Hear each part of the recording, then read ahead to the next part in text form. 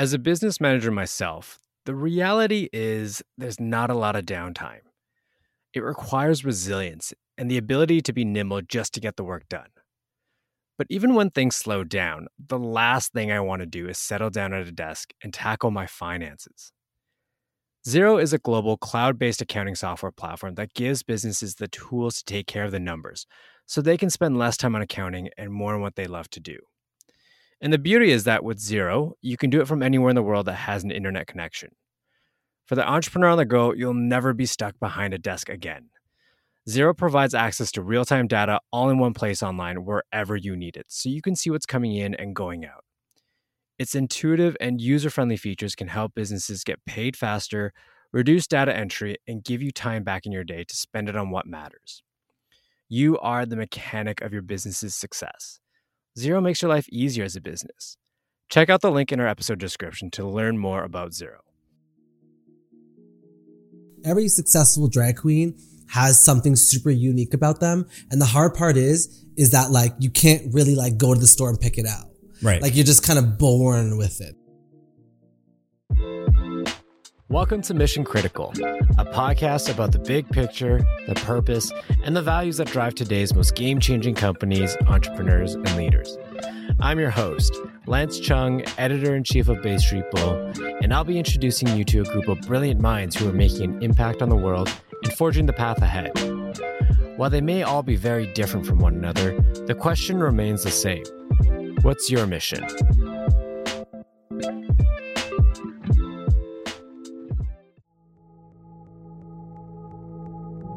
Okay, we have a very special episode in store for you today. Our guest is incredibly talented, a marketing genius, operates at a baseline of 110 when it comes to her energy level, and is the reigning queen of Canada's Drag Race. That's right, we've got Priyanka on the podcast today, who is also on the cover of our 5th annual Bay Street Bull 30x30 issue, which celebrates incredible young Canadians who are defining and redefining the culture of work. I've included a link in our episode description if you'd like to check it out. Now, it can objectively be stated that drag queens are masters of marketing and are some of the most impressive entrepreneurs out there. In addition to RuPaul's core tenets of a winning queen, that is charisma, uniqueness, nerve, and talent, they also possess all of the traits that we often associate with entrepreneurship, like resilience, agility, and resourcefulness. Today's top drag queens are not only the ultimate entertainers, but also powerful brands that companies are more than eager to work with. There's a lot that we can learn from drag queens as business owners and stewards of our own brands. Of course, the art of drag existed long before it became popular thanks to RuPaul's Drag Race. But like many things, drag queens have had to adapt with the landscape, which has meant an evolution of skills that include not only being able to lip sync in epic and dramatic fashion, but also being able to master digital tools that help them produce music videos and original songs that ultimately build up their brands and business.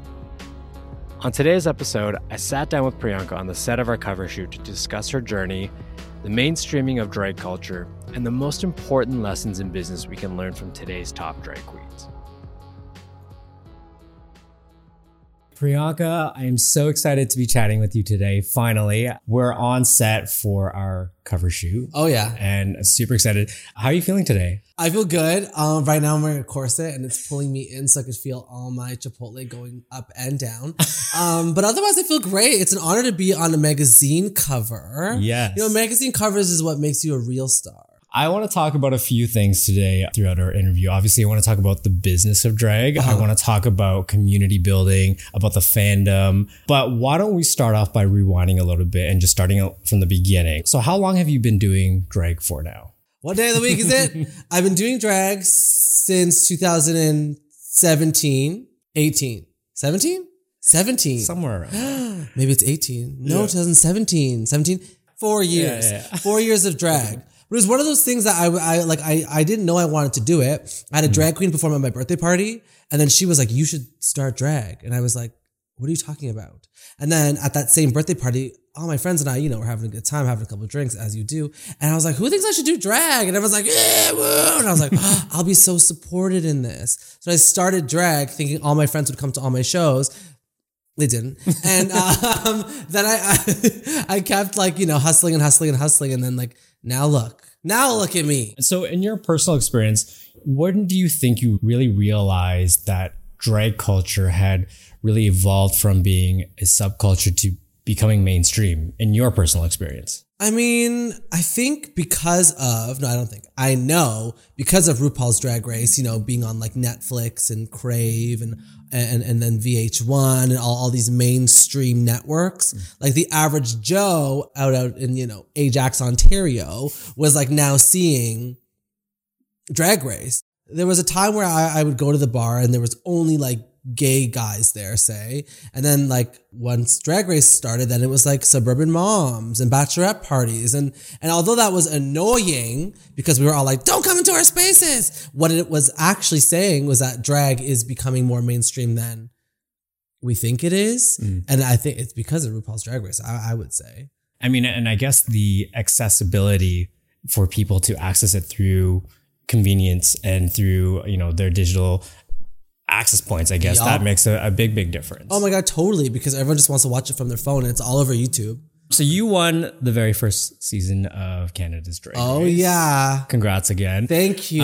Now that we're about 6 months, give or take, from when the finale aired, how has the experience been like for you? What have you noticed has been a big difference pre and post winning the season? Before I was on Drag Race, I did have a very like business mind. I had my taglines. I already had merch. I had all these things. And I think that after Drag Race, it made it a lot easier to approach big businesses to be like, yo, I have this idea. And they're like, oh, you're Priyanka from Drag Race. Like, let's do something together. So it opened up a lot of opportunity in like the mainstream world with like brands and sponsors and stuff. And plus everyone thinks I'm hot now. So thank God. Because before I wasn't picking up nobody at the bar. So, I mean, so when you're talking to these big businesses, how do you navigate that conversation? Was it any different afterwards, or did you get any advice from any other queens or other people in the industry in terms of how, to cultivate your business further?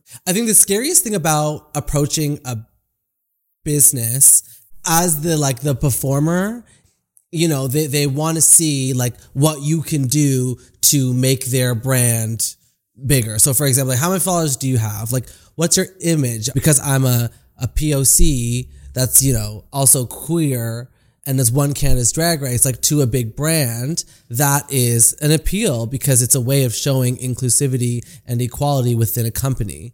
So the hard part being the person bringing the ideas is having to see yourself as the product. Because anybody could have an idea that they're passionate about, but you have to be able to see yourself of like, how am I going to sell to people versus anyone can make a great music video, a great movie, sell a great product, but it's like, who is the person behind it is what brands care about right now, which is difficult, but also kind of fun too, because it really flips your brain into thinking like, how can I sell to more people? Would you say that being on Canada's Drag Race, being on a show like that, has almost been a training ground for you to really cultivate that sense of business awareness in terms of building up your brand, understanding your identity as a brand as well? No, I think it was like, trying. No, I think that it was being on YTV, like before I started drag and like going through this kids TV experience and being hired for like sales things and understanding like why different people get cast in different roles. Like for example, at YTV, there was like a cast of 4 of us and like sometimes they'd book like somebody for a skateboarding shoot, but wouldn't book me for it. I wonder why. And sometimes they would book me for like, to dress up in like a bee costume and dance around, which is like more my personality and stuff like that. So it really, really like implemented like what branding and how important it is for you to have like an individuality to be able to appeal to a lot of people. There was one time where I was at the mall with one of my co-hosts, Victor, and he's like this like, kind of like a surfer guy, like long hair, like super chilled out. And then there's me who's like this long, tall and skinny string bean. This little kid came up to Victor and was like, oh my God, Victor, like just couldn't believe it was him. Right. And then was like, oh, hey, Suki, because that was my name on YTV. Yeah. And I was like, oh, okay. Like it all makes sense that like this individuality and this uniqueness that I have can be kind of turned into like a brand to appeal to a specific kind of person. Right. Like, you know, like the selflessness and the fearlessness that I have is very important. So it was like there that when I started drag, that's where I was like, I need a tagline. I want to name myself Priyanka because I want like other brown people to come to the bar and know that, you know, they say, well, welcome to the stage, Priyanka. Like, oh, there's a brown girl here too, you know? So yeah, I kind of always kept in mind like a brand and a marketing strategy in my drag, which then, you know, the first thing I said when I came into Canada's Drag Race was what's my name? And that's my tagline. So it starts before you get the platform. You need to like build it and brew it and test it out before you go to the big leagues like Drag Race. Well, and you established that right out of the gate as soon as you like went through the doors, and you were the first one through the doors. Yeah, and you set the stage. Even when they crowned me too, like Brooklyn was like, "What's her name?" Yeah, like that's wild for like my tagline to also be the way that I was crowned too. Right. Now, what character traits do you think drag queens embody that are similar to entrepreneurs? I mean, drag queens are really entrepreneurs. Oh yeah, themselves. I mean, like from the get, like if you look at the past of drag, like they do it themselves. Like there's something cool about like entrepreneurship of like, it's all DIY. It's doing it yourself. It's making sure that, you know, your passion and your business lifts off, takes off. And I think drag queens are the exact same way. And now with a show like Drag Race, we're able to take ourselves and turn ourselves into the business. Like, for example, for me, with being on Drag Race, like each week you have like a look on the runway and you make sure that those photos go out every single week. And then you have merch that people buy. And then you have something you might say that goes viral online. And you're like, okay, that has to be turned into merch too. And then you want to create music with your taglines in it. And then you got, you know, so it's like you truly become like your own business. Like you are selling yourself to people who just love you. So I think it's the best. It's the best way. For people of our audience that may not be familiar with drag culture, what are some of the business opportunities that drag queens are utilizing to really build a platform and foundation on outside of performing at bars now? I mean, like you said, you can put out an album, you can go on tour, you can sell merch. What are the opportunities now? I mean, like say you weren't even on Drag Race, like say that you're just a local queen that's used to performing at the bars. There's so many business opportunities within the drag community. People are styling wigs for other drag queens. People are creating merch for other drag queens. People are doing nails for other drag queens. Like everyone, especially with online businesses now, like everyone's doing it. Like, if you throw me a 20, I'll make you some nails, you know? And it's like, it's really, really, really, really, really wild. It's cool. Right. Because everyone can get paid for doing something that they love, which is like the best part about drag.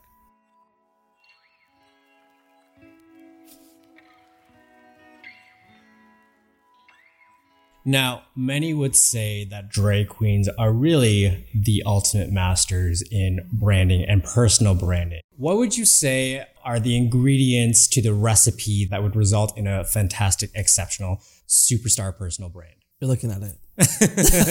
I would say like personified. It's being unapologetically yourself is the first thing, because you are the brand. So you have to be able to like be settled in your skin and completely own who you are for people to also buy into it too. For example, like one of my taglines is like, just be gay.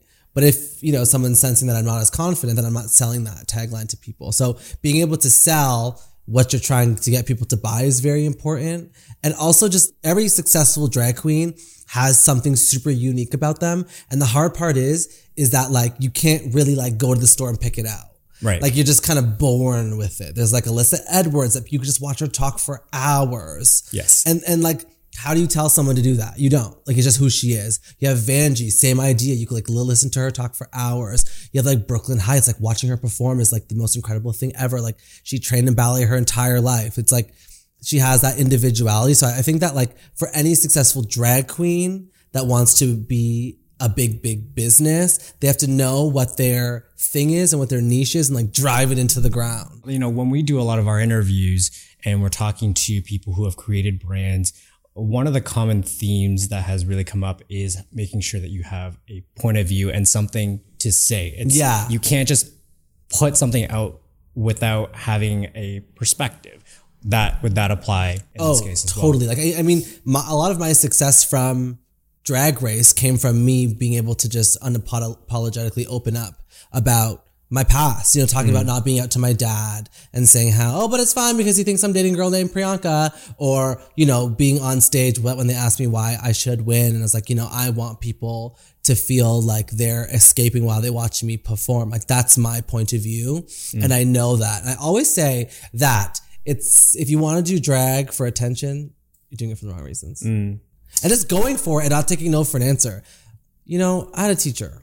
I went to Catholic school. Okay. Even though I'm not Catholic at all, I don't know why I was there. Raising hell. Yeah. You know what I mean? And they had like guidance counselors, you know, and you go and they, oh, what do you want to be when you grow up? And I was like, I want to go in TV. And he was like, don't go in TV. You'll never get a job. And look at you now. Well, I would say let's burn his house down. Or that, you know. Yeah, I think that's a better option, really. I know what I want and you have to go and get it. Now, as a drag queen that is, you know, building on her foundation and working with a lot of businesses are reaching out, brands are reaching out. Yeah. They want to be a part of that Priyanka experience. How do you decide which are the right brands to work with? How do you decide what's the right collaboration? Or do you try to say yes to as many things? Or are you very particular about who you decide to work with? There was a time where I was saying yes to everything, and then I was like, okay, maybe I need to be a little bit more picky just in case. Because there's a weird thing about like doing things with too many brands and looking like a sellout versus doing things with brands and people being like, wow, like that truly is elevating your brand as Priyanka. Right. And I think the brands that I've worked with so far have been brands that have elevated. Like every time I post something like that's a sponsored ad, everyone's like, we're just so proud of you. But as a artist, it is hard to make some money. So I say, why not? Of course. So drag can be a very volatile industry, also very, very competitive and increasingly more competitive. Yeah. What lessons can we learn from drag queens as entrepreneurs and as business people about carving out a competitive edge, about making sure that we're making an impact and making sure that we're being noticed? You know, the reason why the What's My Name tagline started is because I was being constantly compared to Tynomi Banks and Safonda Cox and all these people, because like when you come up into someone else's space and you're performing, you know, these songs, people tend to look at you like somebody else, or their brains can't see you as something else. But I remember having a discussion with my drag mom, Ecstasy Love, and I was like, yeah, it's kind of annoying. Like, I get it, but I guess it's a good thing because they're great performers. And then I was like, you know what? I'm just going to like tell everybody what my name is because I want to carve out my own lane for myself. And I think that's where we all get lost, is trying to, we often compare ourselves to others, but I say like, if you're going to compare yourself to somebody or you're jealous of them, like use that as inspiration to like get in your own lane. Right. And like do your own thing. And that's what I did. And it worked for me because like if you're unbothered by the competition, because there's going to be competition everywhere, you know, then you can be successful. So you chart your own course. Yeah. Now, how important is it? Because we're talking about the different types of business ways that drag queens can build their business. How important is it to diversify your business opportunities as a drag queen in today's landscape?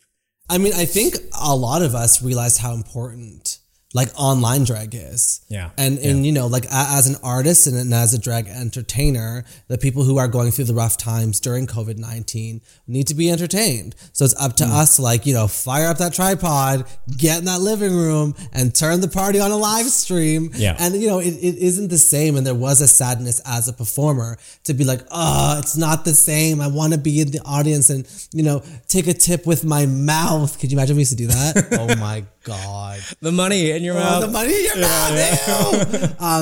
And I think that it's just important to be like, you know, good at everything, like video editing and online and building that brand online, because like that's what everything's kind of turning into. Like content is king, they say. Yeah. I say it's the queen. Yeah. But I think that it's just important to like dip your toes in everything. It used to be like you have to be good at like knowing how to do your own wigs, knowing how to make your own costumes. But now it's like you have to be good at shooting your own music videos, knowing how to edit, knowing how to use Twitch, knowing how to live stream on Instagram, knowing how to set up Zoom calls. So now it's like completely transformed into becoming more digital. Yeah. Because if you are more digital, then you'll appeal to more people and then become more successful and be able to build your brand, which will then make for a better business. Yeah. I mean, the skill set, that makes total sense that the skill set has evolved. How do you keep up with all of that? I mean, I'm so thankful that I trained in TV. Yeah, true. Like I edited all my own stuff out, on my YouTube channel when I was before a drag queen, and I know how to use Final Cut and Adobe Premiere and Adobe Audition and all these programs because I trained in them. Yeah. And then as a drag queen, it transferred over lightly. Like I'd make my own mixes on stage and all that stuff. But now it's like, I don't know. Like I'm like, wow, these queens really have to adapt to like knowing how to do things, or it creates jobs for editors too, right? Throw me $100 and I'll edit a video for you. Like it can go that route as well. I guess it also goes to the roots of drag culture in being resourceful and being able to pivot and be able to and adapt. Yeah, exactly. Like think about it this way: if you did drag in like the 80s and now you're doing drag, like you imagine how many new songs you've learned and how many like new music styles you've had to adapt to. Like you're performing with Whitney and now you're performing Dua Lipa. Yeah, like you have to adapt to it, and I think it's taken all of us for a little bit of a loop, having to like now be very computer savvy. But a lot of queens have thrived on it, and you've seen some fallen as well. Speaking of digital, so Jasmine Masters, another popular drag queen, the diva, said, quote, once you're on social media, you are a reality celebrity. You are a brand from that point. So you have to treat yourself as a market, as a business. I mean, this may be a bit of a redundant question, but how important is social media, and what is the difference between a queen that is able to master the art of social media and one that's maybe just doing it and coasting through it? I mean, when you see a queen in live performance, they're done up, the wig is on, the lashes are on, they're performing a song, it's top to bottom perfection.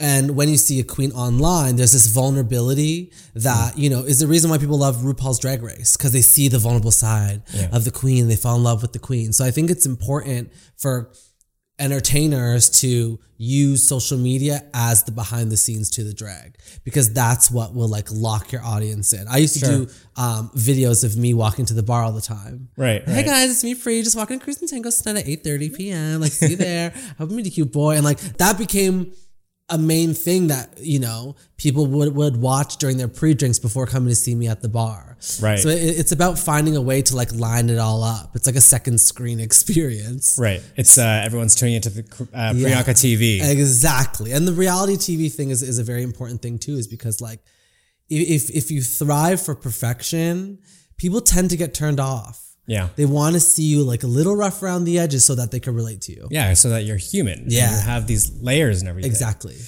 Speaking of community, what is it about drag and drag culture that you think is really resonating with people at this moment in time? And not just LGBTQ plus individuals, but beyond that. Would you still consider it a niche audience, or, No, not anymore. Like I get recognized everywhere now by like all different shapes and sizes and sexualities. It's amazing. I'm actually like blown away with how big it is now. Cause before it was like just like a small thing, like where I had to like explain to my mom what drag was when I first started, to now recently I had a family member pass away. But at the funeral, it was like all my family, like old uncles and aunties being like, we watched you on Canada's Drag Race. So proud of you. I was like, what is this world I'm living in? Right.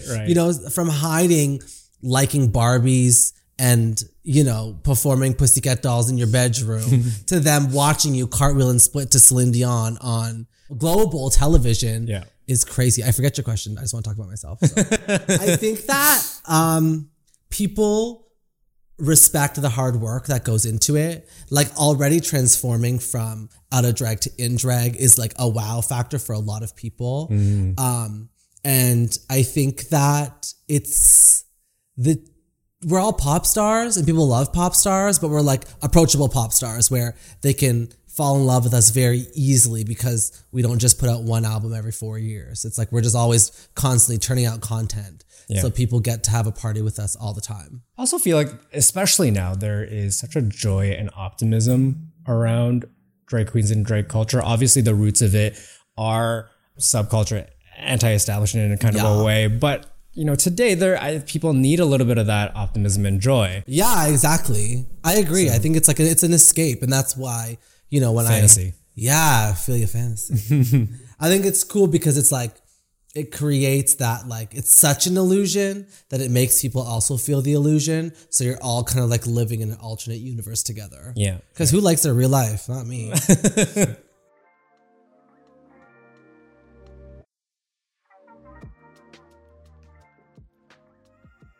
Who would you say is your audience? Who is the Priyanka stan? And is there a commonality between your fans? Yeah, like I have like 14-year-old girls who will like drive all over Canada to see me. Yeah. Or I have like 45-year-old moms that want me to sleep with their husbands.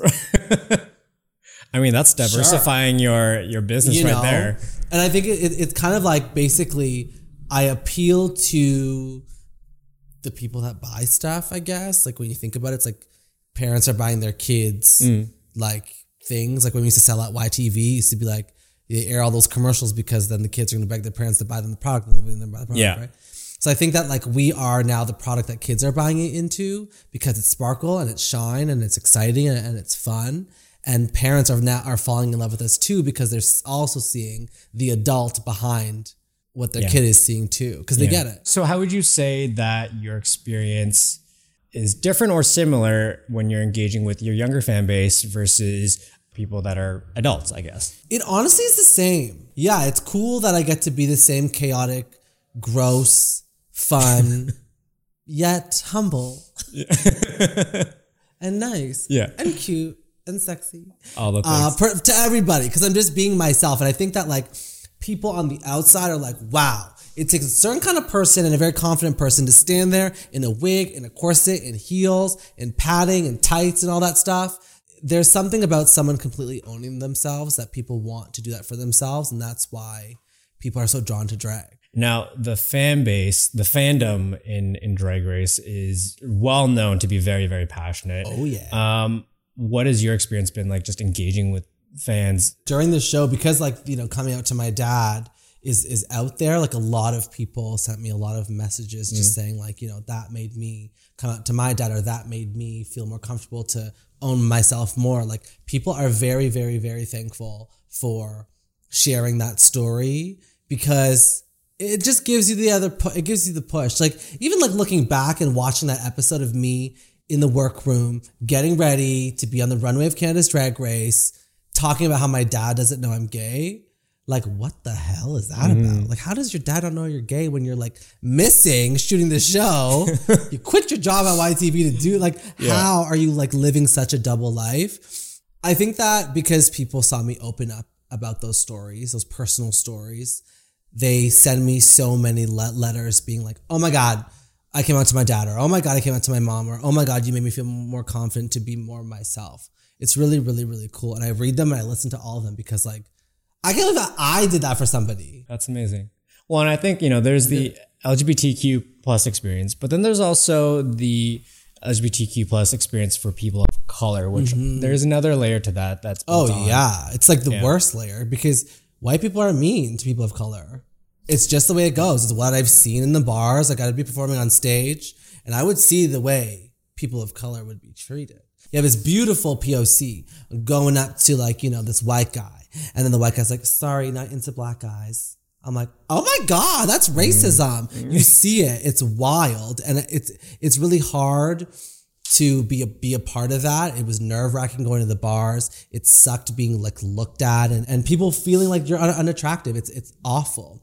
And that's why I was so excited to be on Canada's Drag Race because people were like, oh, Priyanka's cute. And I was like, yes, because POCs can be cute too. So it's really, really, really cool. And I'm happy that I was able to like open up that avenue for POCs to feel more confident about their skin colors. And 2020 was a big yeare for Drag Race winners in terms of POC. Yeah. Well. You just did a shoot with Shea Coulee and Jada. Essence Hall. Yeah. That was also wild. I'm amazing. A big fan of both of them. And yeah. When I walked into that room for that photo shoot, I was like, oh my God. It's happening. It's happening. And it just looked so pretty. And they're like, their makeup was so perfect. And I was like, I couldn't believe it. I still can't believe it. It's wild. As passionate as the fan base is, there's also a lot that's been said in terms of the toxicity that can also exist in the fandom in general. Yeah. How do you navigate the mental health aspect of that? And I guess just navigating social media in general. I mean, I just don't give a shit. Like, I think people are going to hate if you're successful no matter what. Like, you know, one time when I was younger, I had this aunt say, who's going to put your ugly ass on TV? Oh my God. Yeah.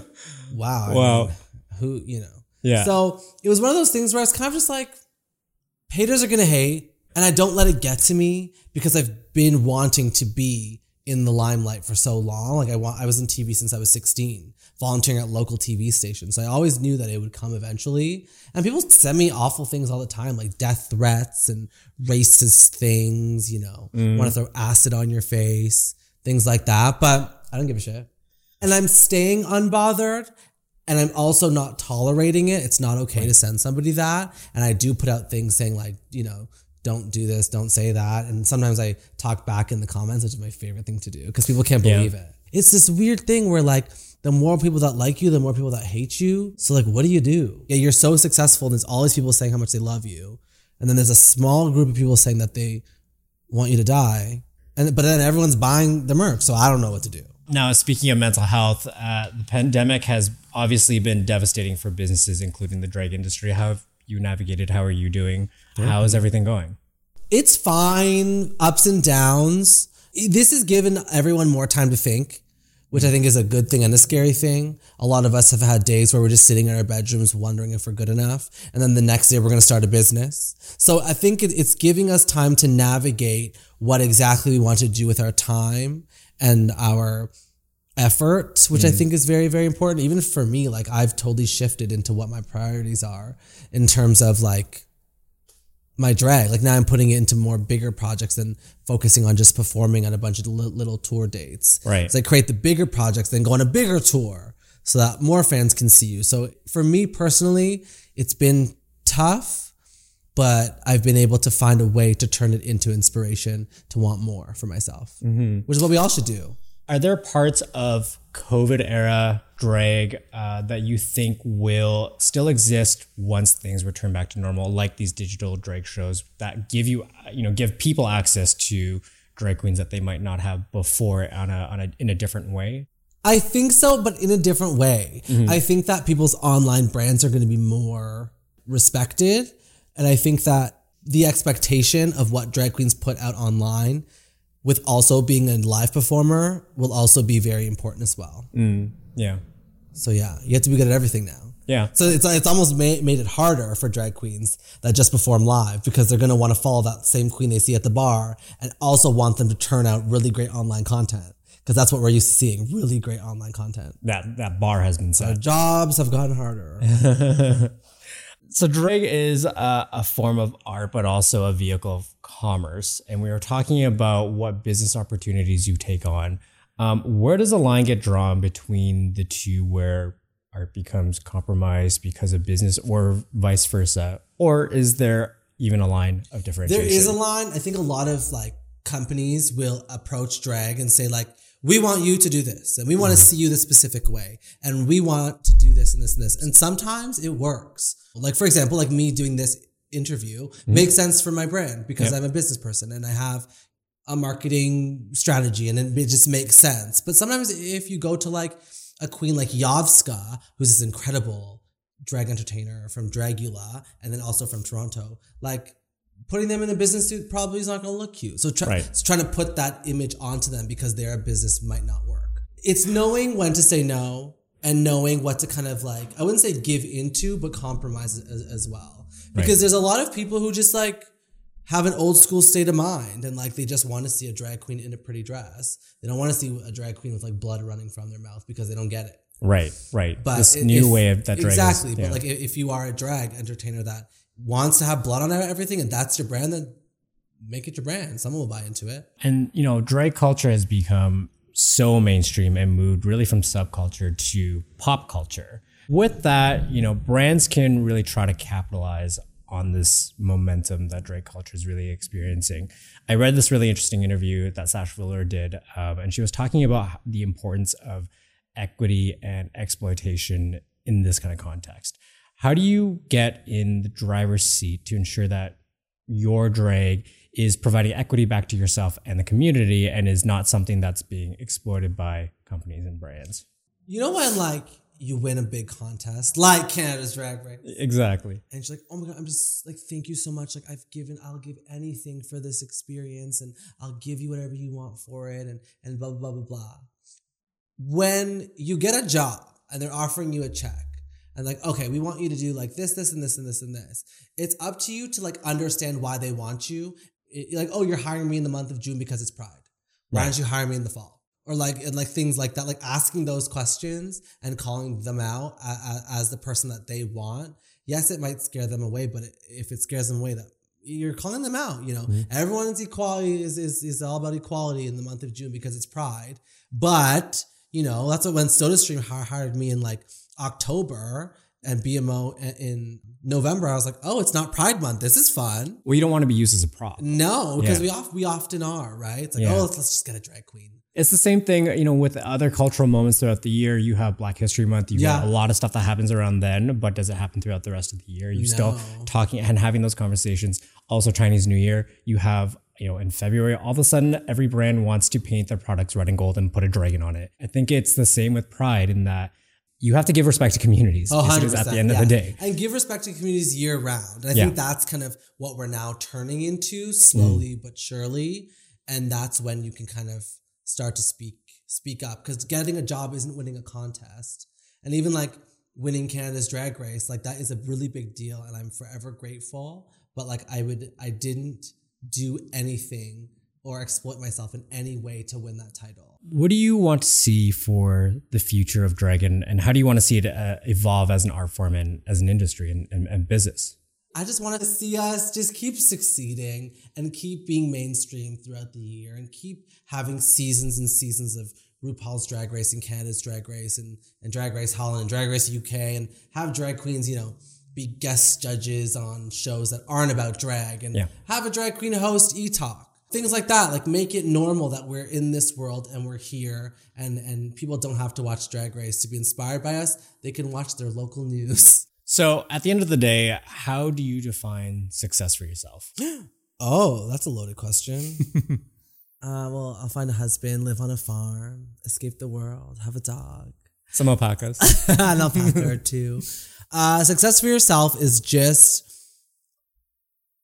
owning who you are, being comfortable in that, and also just working so hard that no isn't an answer.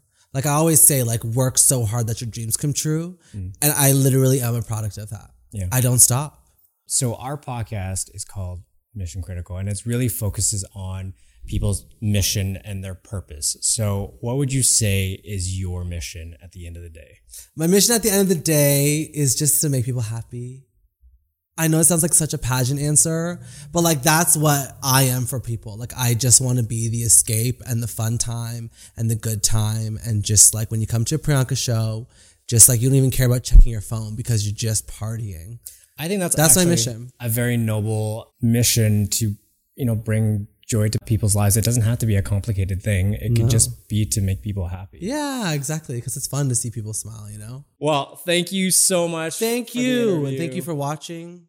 Really appreciate it. Hope you learned a thing or two about me. Drag queens may be seen as the height of entertainment right now, but they're also the savviest entrepreneurs in the game. This isn't anything new. Drag queens have always been resilient, resourceful, and quick to adapt.